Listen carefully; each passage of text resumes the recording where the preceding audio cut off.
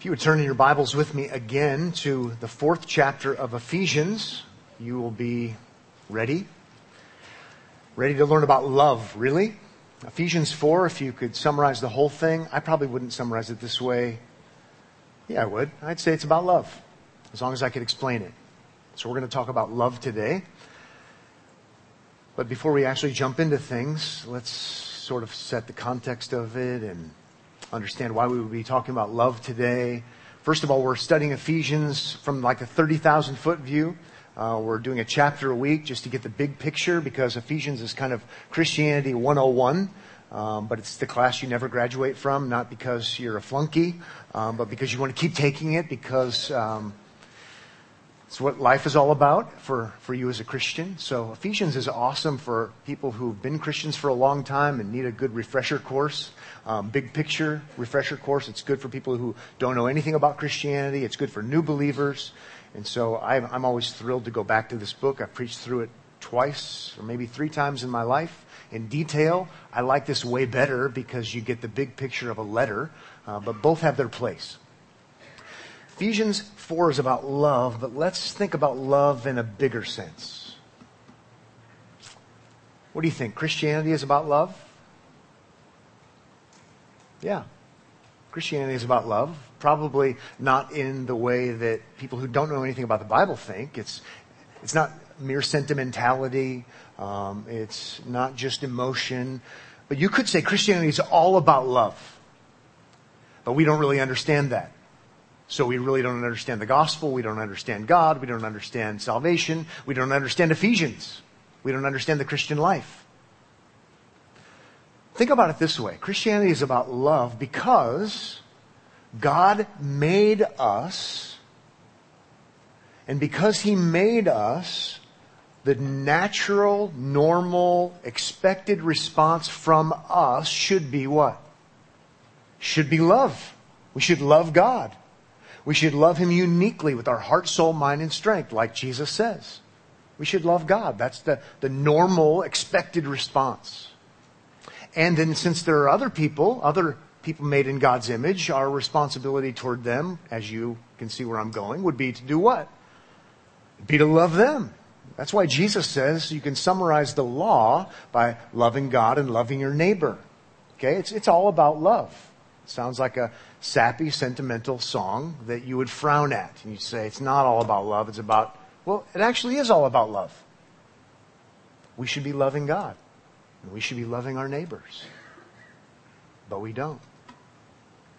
Not like God calls us to. Not with pure motives. Not with heart, soul, mind, and strength. Not loving neighbor as self. So then sin comes into the equation. But Christianity isn't all about sin. It's actually all about love. We should love God and we don't. We should love neighbor and we don't. And so then in Ephesians 1, God loves us. And He loves us even though we don't deserve to be loved. And everything changes, and He sends His Son as an act of love to atone for our lack of love and to live a perfect life of love in our place, fulfilling the law of love, so that if you trust in Christ, His perfect loving God and neighbor is credited to you, so God will accept you because you've done what's normal, what's expected, and His atoning sacrifice gets rid of the guiltiness of you not loving Him. You say, this is super complicated. No, it isn't. It's not complicated at all. It's all about love. And then we get to a passage like Ephesians chapter 4, and what do we hear? We hear, in summary, love. You're supposed to love. We're back to the beginning. You're supposed to love your neighbor. You're supposed to love other people. Just back to what's normal, what's right, what's expected. So that, in that sense, everything is about love. We should love God. We don't. He loves us. Then Christ fulfills the law of love on our behalf so we can be acceptable before God. And then we have the power of the Holy Spirit because of the work of Christ to do what we're supposed to do what should have come naturally for us and now comes supernaturally. And so Ephesians is awesome in that sense. Does that make sense, by the way? Ephesians 1 to 3 is about what God has done for us. His love for us, if you will. Ephesians 4, 5, and 6 would be our fitting response now that we're new creatures in Christ. And you could say, this is about God's love for us, and this is about 4, 5, and 6 is about our love as we should have loved all along. Our fitting response. One time I preached a whole sermon on the word therefore in chapter 4, verse 1, because it's so important. Therefore, because of God's love for us, because of what He's done, now you should do something. Well, what? Act like a human being. Love. Love God and love neighbor. As you love neighbor out of love for God, out of gratitude for God. It really is crucial that we understand it. Because some of us struggle on one side or the other, right? We only want to live in the world of Ephesians 4, 5, and 6. And we turn into what we might call moralists. The mean word is legalists. Just do. Love, love, love, love, love. And we think it's in our own power to love. And it's actually not. Well, that's a problem. But other people want to only live in Ephesians 1, 2, and 3. And I'll be honest, I kind of like it. Loved, right? God's love for us. And He's done all of these things for me. And it's awesome. But the therefore is therefore for a good reason. And the two are not enemies, they're friends. In light of what God has done for us in Christ in loving us, we actually do want to act like human beings should act, and we want to love people by the power of the Spirit according to the power of the gospel. So Ephesians is so awesome because it really teaches Christianity and how the two fit together. I promise we'll get there in just a moment. But to the actual text. But this is a real struggle for people. Again, we're going to be over here, and we're going to be. If these folks are legalists, these folks over here are. I can't think of what license would. How would license match with legalist? Licensist? It doesn't really make sense. Let me give you a little church history and help you understand how Christians have struggled with this and putting faith and works together, if you will, faith in Christ and how it leads to works. The Protestant reformers helped us in saying, well, that needs to be looked at through a paradigm, a perspective of law and gospel. Okay? God's law says love. Jesus summarized the law that way. And we don't love, and so we're sinners. And so the gospel comes to us in Christ and saves us. Oh, wait a minute. The law shows us our guilt, right? Need for Christ. And then Christ comes and Christ fulfills the law, loving God, loving neighbor. And then law is important again. Gratitude, right? We want to follow the law. The law is good. And I don't mean Mosaic law. I don't mean Leviticus. I don't mean that at all. I mean the general law, as Jesus said, is to love God and love neighbor. So the Protestant reformers would talk about law gospel. You need to know the difference. Okay? Let me put it in these terms. Ephesians 1, 2, and 3 is gospel. Okay? All that God has done for us. The good news of what God has done. Ephesians 4, 5, and 6, law. Again, not in a Leviticus sense. Not in a Mosaic sense. Principle, though. Because here's what happens. First 3 chapters, you'll be hard-pressed to find commands. Okay? If you want to be fancy, if you're into grammar, it's all indicatives. Here's what God has done, what Christ has done. It's over, it's finished, it's complete, it's awesome. All indicatives, all gospel. 4, 5, and 6. Hang on. You get blown away with commands. Imperative. Command. Do. Law. Not in a legalistic sense, because the law is good, but here's what you should do. Ephesians is so awesome because it puts the two together. They're not enemies, they're friends. Let the law assault you and show you your guilt, because you don't love God, you don't love neighbor perfectly. So you see your need for Christ, you see your need for the gospel, what Christ has done. But then, in response, because of new life in Christ, because you've been united to Christ, now you're not here to just do nothing. You're here to live like a human being. The way we're supposed to live to begin with. New creatures. To love God and neighbor. puts the two together. It's really quite awesome.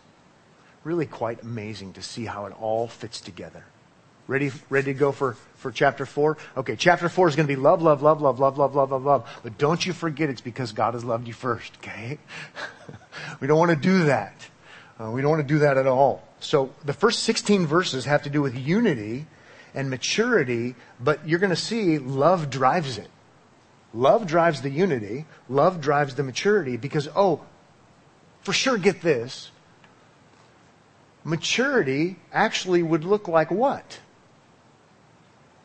Love. Because if it's what we're supposed to do to begin with, if we're mature, we'll love. And then if we're mature together, we'll love together. It's awesome to just go home and read it sometime and look for the love theme that connects the whole thing. All one another's are gestures of love. Maturity, if we're human beings, would be love. He's calling us to maturity. He's calling us to unity. He's calling us to love. Okay, let's look at the first 16 verses of this awesome unity driven by love. Sorry for the long introduction.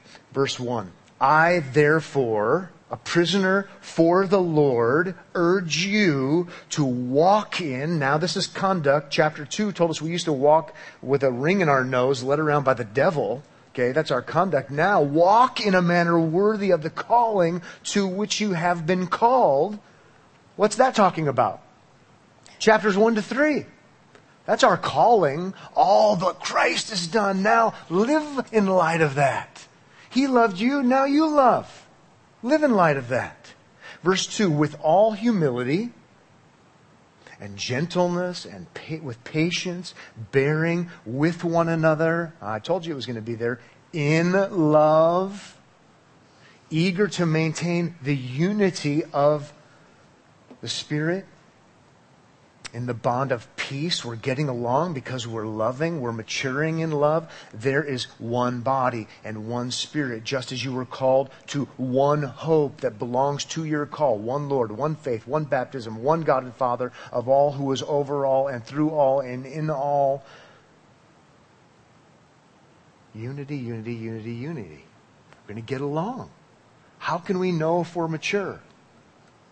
We get along. Well, how are we going to get along? If we love. You can just ask that question in all different ways. How can we know if we're mature? We love. How can we know if we're mature? We get along. I mean, they complement each other. And he's saying, in light of the fact that Christ is your one Savior, and all of those other things he's saying, but they all relate to that, it would make sense that you could get along if you're maturing. This is what's true, we might say in a fancy way, positionally in Christ. And so let's now have it show up practically in the life of the church. It's logical. It makes sense. Well, let's keep going. Verse 7. But grace was given to each one, so there is individuality together in this body, to each one of us according to the measure of Christ's gift. So each one of us has received this grace, and so each one of us is able to do this by the power of the Spirit. Therefore it says, when he ascended on high, he led a host of captives, and he gave gifts to men. In saying he ascended, what does it mean? But that he also descended into the lower regions of the earth. He who descended is the one who also ascended far above the heavens, that he might fill all things. Two questions come there. Fill all things. What does that mean? Well, he's going to use it in just a little while to talk about maturity. He's going to bring about maturity universally. He did that by coming here. The love is the maturity. But we get confused about ascended, descended. What in the world is he talking about? There's different views, but the most common view, which I think is the right view, it's simply talking about him coming to earth. He descended from heaven. And when he was done with his work here, having given us all that he gave us, he ascended. He went back up. Just a simple way of seeing this. Jesus came here to give us. He came here to love. He came here to restore and bring order. He came here to save. He came here to bring maturity. amongst the diversity, it's going to bring maturity. And again, you want to use the catch-all word. It's the love word.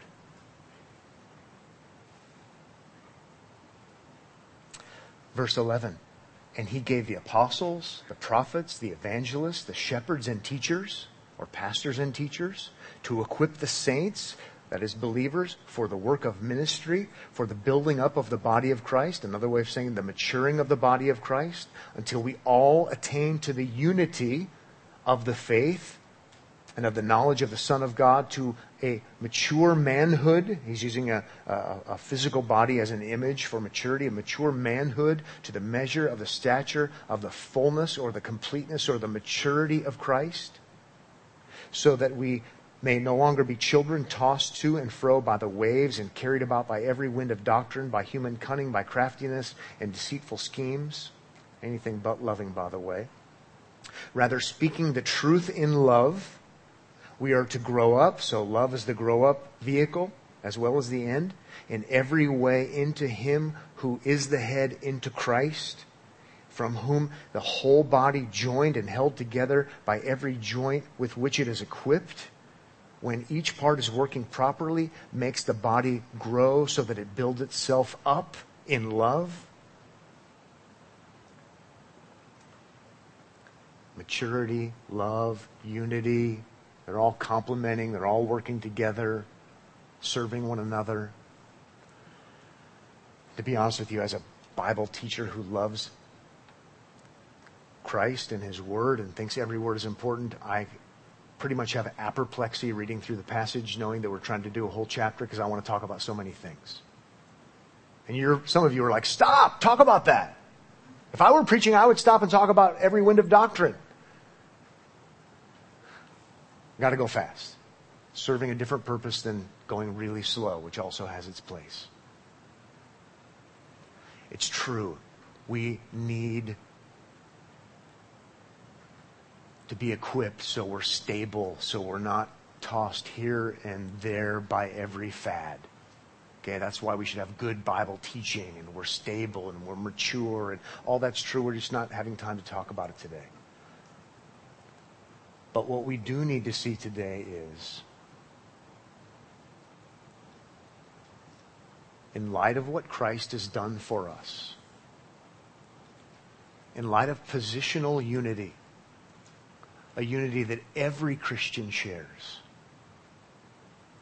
we then are supposed to, we now can, we now need to walk in that unity by the power of the Spirit, not to earn salvation, but because Christ has earned it for us.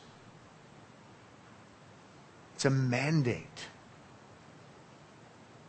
It's a mandate that you would get along with me and I would get along with you and we would get along with one another, because we're called to do that, because it's a positional reality to begin with. We can do it. It's right.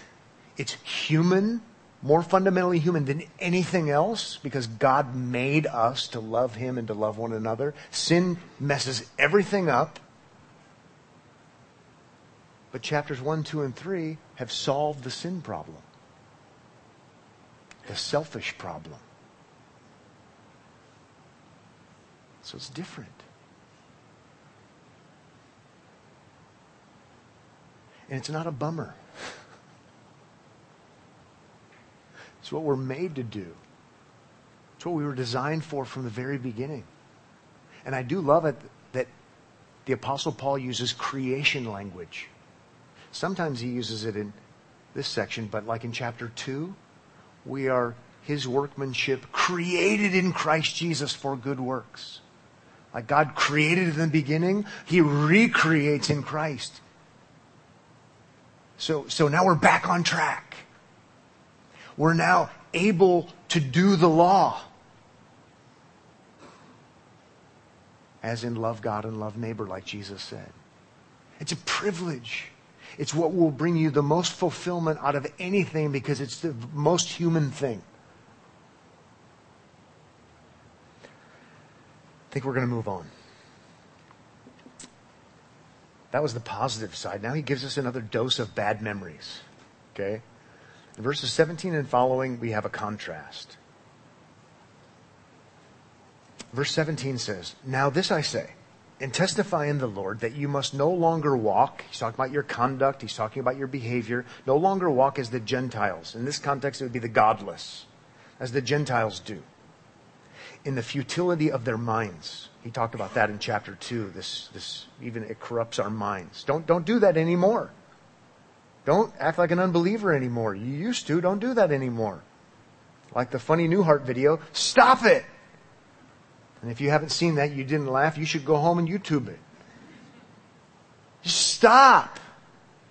Now, in that context, I've never seen a full episode of Newhart in my life, by the way, but that's the funniest YouTube video I've ever seen if you're a Christian, because you kind of get it. If you're a pastor, you really get it.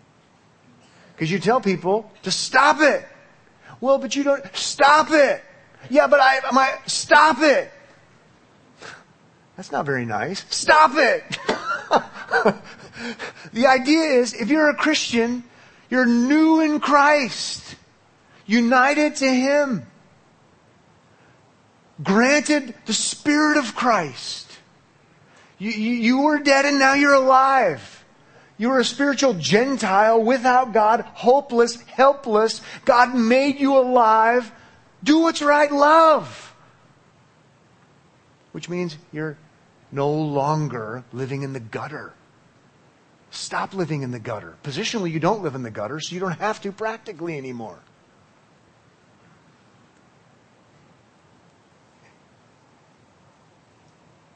Verse 18, they are darkened in their understanding. You're not if you're a Christian. You've been enlightened. You've been enlivened. Alienated from the life of God. You're not alienated from the life of God. Read chapters 1, 2, and 3. Because of the ignorance that is in them. You're not ignorant anymore. You've been informed. Due to their hardness of heart. You don't have a hard heart anymore. You have a new heart. No pun intended. Wasn't even in my notes, I promise. I wasn't going to say anything about it. I'm going to keep my day job. Verse 19. They have become callous. Notice it's they. That used to be you, but not you anymore if you're a Christian.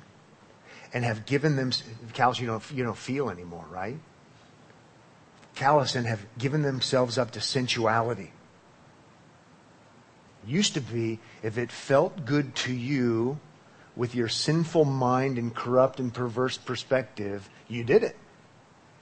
You were your own God. As perverse and nasty and upside down and blasphemous as that was, that's what you did. And he's saying, you're not that anymore. You wouldn't want to be that. It's terrible. And you know better. So don't act like that anymore.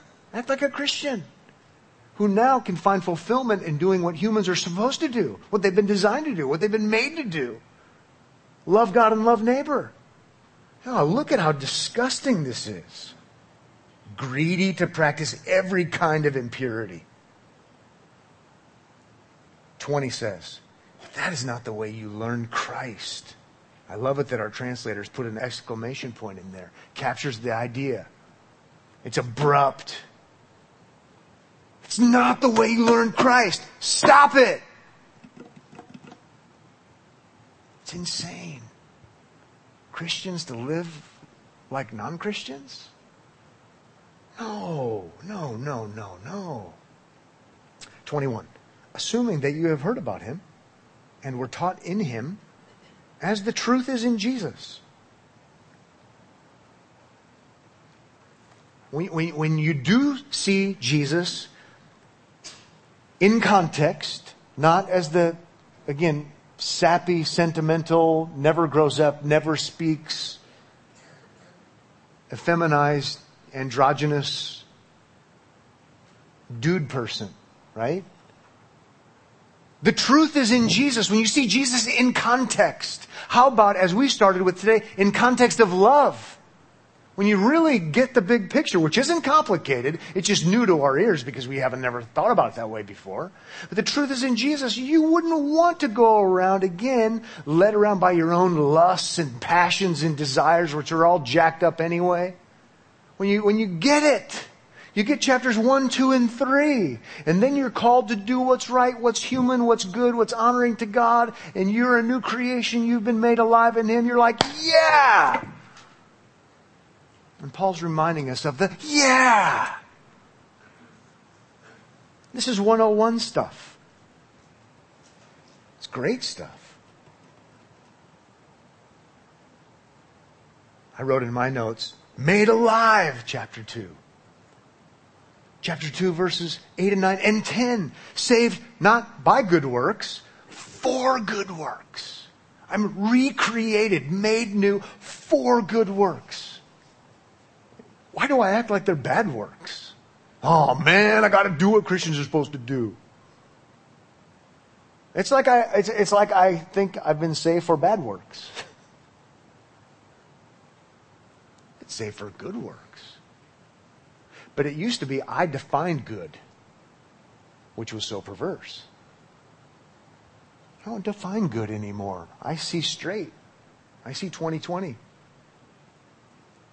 Good works. Oh, good is different than I used to think it was. Truth is in Jesus, the good one. I love this stuff and how it all fits together. Verse 22 says, to put off. He's going to use this image of taking off clothes and putting on clothes. Clean clothes, dirty clothes, right? To put off your old self, the one that was guided by sinful desires, demonic agendas. Put that off. Take that off. Which belongs to your former manner of life and is corrupt through deceitful desires. Now it gets a little bit more positive. We can be thankful for that. Verse 23 says, and to be renewed in the spirit of your minds. Not the futility of your mind like in verse 17. This is mind renewal in the spirit of your mind. Verse 24 then says, and to put on the new self. We're going to put on nice new clothes spiritually. To put on the new self. Not putting off, putting on now. Created after, creation language, I told you it was in this section. Created after the likeness of God in true righteousness and holiness. Notice, it's active. This is something you need to do. You're living out your Christian life by the power of the Spirit, yes. Not works for salvation, but works because of salvation. But it's not passive. It's not sit back. Take off, put on, conscious, something you do. I'll say, maybe put it in these terms, these are principles to live by. These are laws to live by for the Christian. If you're not a Christian, by the way, this is the standard. These are laws for you. And if you do these things perfectly, you'll live. But you won't do them perfectly because you have a sinful heart. But these most definitely are laws, principles. That's what principles are. Sometimes I like to throw rocks at false teachers who just keep giving you principles to live by, and as if you can get eternal life by them. And they say, we're not into laws, we're just into principles. Liar. Principles are laws. Okay? Laws are principles. But let's be careful to throw those rocks the wrong way. A false teacher will say, do these things and God will accept you. No, you have a problem to begin with. Because you're a sinner. But look to Christ, who did the perfect principles perfectly in fulfilling the law, loving God and loving neighbor. Come to Him by faith, rest in Him in His perfect work, life, death, resurrection, ascension. Rest in Him, and then principles to live your Christian life by. Because you're a new creature. Let's be careful to make sure we see both sides. We're not Ephesians 1, 2, and 3 Christians. We're not Ephesians 4, 5, and 6 Christians, because that would be impossible. They go together. Byproduct, fruit. Think about this. You were, Ephesians chapter 2, 1, 2, and 3, dead. Made alive. Ephesians 4, 5, and 6 is what life looks like. Doing what God says. Perfectly? No. But evidence of life. Until we see Christ and we're made like Him. The perfect principle follower, if you will. The perfect law keeper. Where were we? I think we're in verse 25. Therefore, having put away falsehood, starting with wrong thinking about God, wrong thinking about self, having put away falsehood, let each one of you speak the truth with his neighbor. That would be loving, right? For we are members of one another, body of Christ. To do otherwise would be nonsense. When your body lies to itself, it's called sickness and disease. Verse 26 says, be angry. If that's your life verse, you're weird. And you have a problem. Be angry. It is a command, though. Interesting. Be angry and do not sin. There is righteous indignation. There's a good kind of anger. If you're never angry, that's a problem. Be angry and do not sin. Do not let the sun go down on your anger. It seems it's such a dangerous thing. It's right, but it's so dangerous. He puts a time limit on it. Verse 27, and give no opportunity to the devil. Seems like that's what makes it so dangerous. In keeping the whole letter intact, remember you used to be led by the devil. And now you're careful to not even go to places that might lead to you acting like you used to act. 28. Let the thief no longer steal,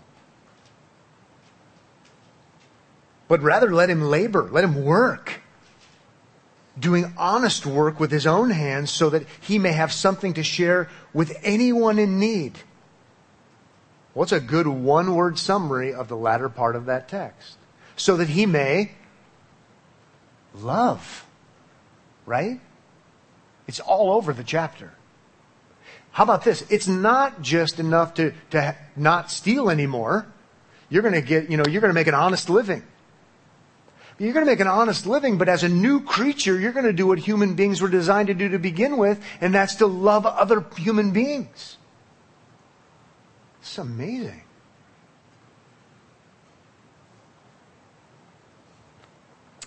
Loved by God to love. Not because that's extraordinary, but because that's normal. Verse 29, let no corrupting talk come out of your mouths, but only such as is good for building up as it fits the occasion, that it may give grace to those who hear. I want to say two quick things about that. First of all, it's a good verse to go to confront the trendiness of Christian swearing, because the Bible never talks about swearing. It's just cool. It's not just cool, and the Bible actually talks about saying filthy words. Okay, so the cool, hip, cutting edge thing to do is to be a Christian, and I'm a Christian, and so I can say whatever I want to say. Because you know what? Jesus is the one who paid for my sins anyway. I'm on a little bit of a soapbox and a hobby horse, but grow up. No Christian ever thought that way, so you shouldn't think that way either. And the Bible talks about the way you talk. Having said that, having gotten that off my chest, stop it. No. Having said that, I think I would be doing you a disservice as a pastor if that's all I said and that's the only way I used that passage. He's driving for something far more than that. Let no corrupting talk come out of your mouths, but only such as good for building up. That's loving language. That's maturing language, unifying language, as fits the occasion, that it may give grace to those who hear. It's not just don't say the F word, though you shouldn't. It's not saying don't just call someone a blank, though you shouldn't. There's a bigger context, though. Do say things that are loving. Don't say things that aren't loving.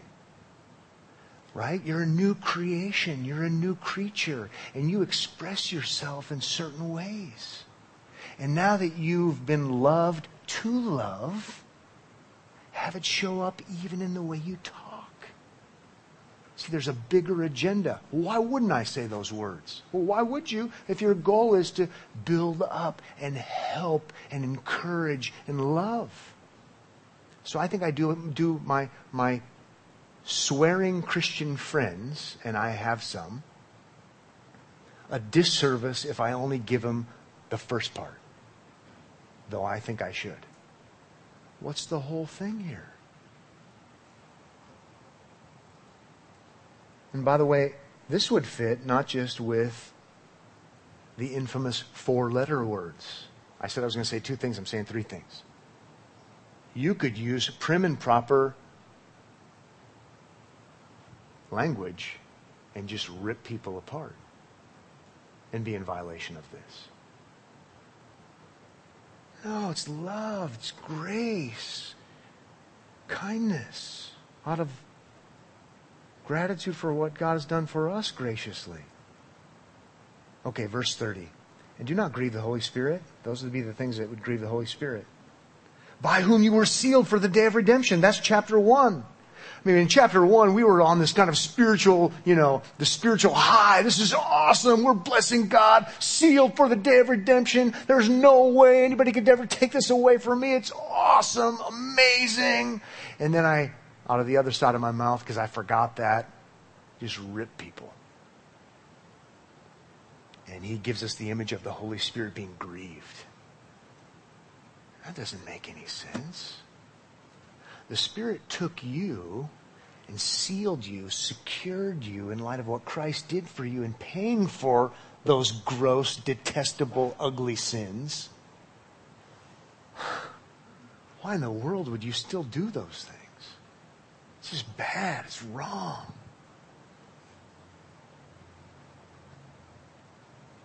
Verse 31, let all bitterness, that's like resentment, bad taste is the idea. Let all bitterness and wrath and anger and clamor, this shouting. The word for clamor is used to describe a crow, crowing. Loud shouting, clamor, crowing, shouting, and slander, which would be speaking hurtfully, untruthfully about other people. It's our word for blasphemy.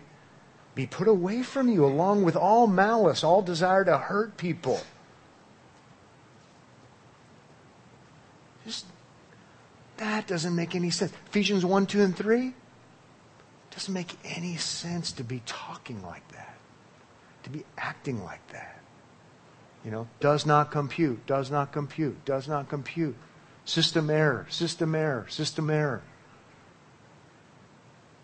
It doesn't make sense. I know what I'm talking about makes sense.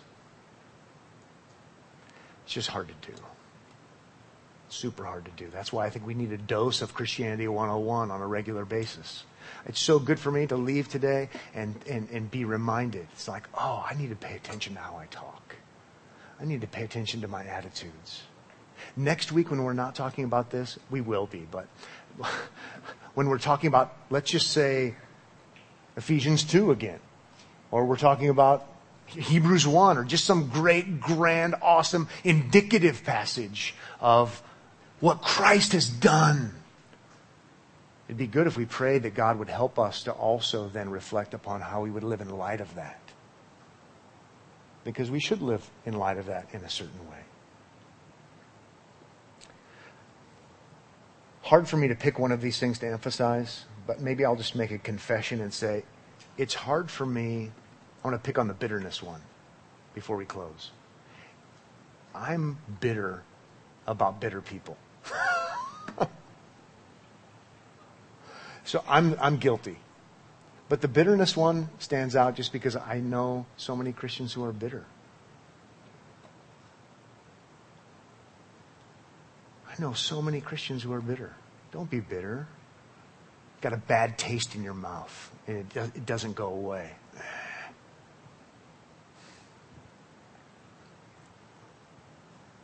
In light of what Christ has done for you, what do you deserve?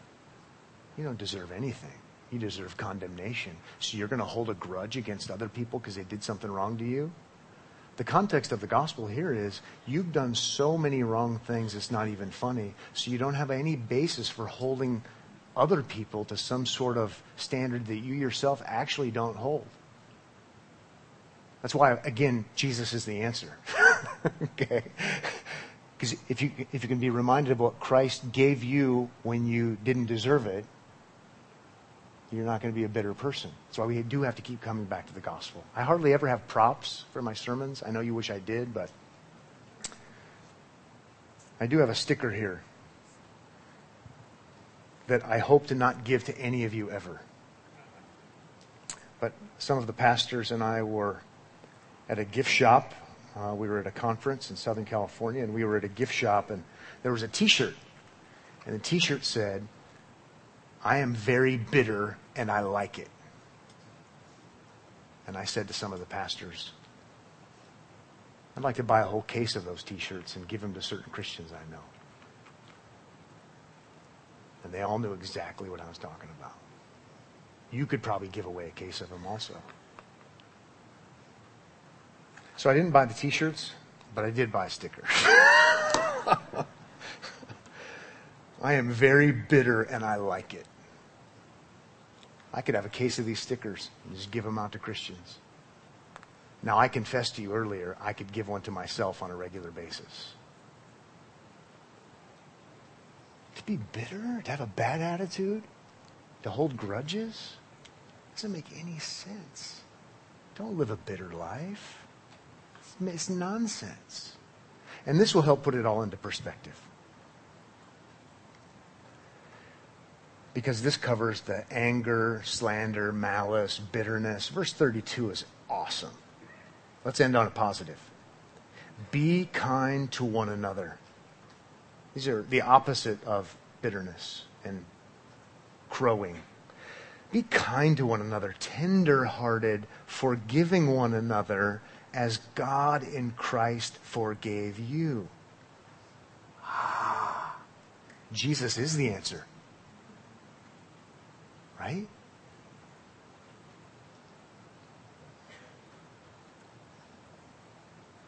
He's hearkening back to 1, 2, and 3, especially 2.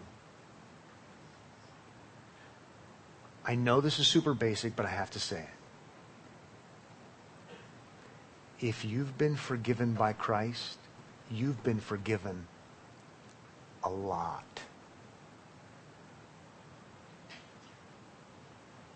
You were God's enemy, Romans 5. You were a child of wrath, Ephesians chapter 2. Your allegiance was to self and Satan, Ephesians chapter 2. And God forgave you in Christ. The argument is from the greater to the lesser. You can forgive anyone for anything, because they will never offend you as much as you have offended God. That is why we come back to the gospel again and again and again and again and again and again and again and again. That's why in so many ways, what we need in counseling people with their bitterness, resentment, lack of forgiveness, what we need is theology. And we need people to understand the gospel. Christ has forgiven you. Forgive. Forgive. Let's pray. Father, thank you so much that we've been forgiven much in Christ. May it be the basis for us forgiving, that we would forgive our enemies, we would forgive our relatives. We would forgive our spouses if we're married. We would forgive our friends. We would be forgiving people because we've been forgiven. Help us to see the offense of our sin as the Apostle Paul wants us to, as you want us to, so that we can see the abundance of grace and mercy shown to us, lavished upon us in Christ. And may that cause us to want to do what's right, to respond with gratitude, and to respond in a way to others as you have responded to us. Indeed, it's good news that we've been forgiven. May we reflect that and magnify that and imitate that in the way we react and respond with those around us. Thank you so much for Jesus Christ, for his perfection, for his love, for his Spirit, and for his church. In Jesus' name we pray. Amen.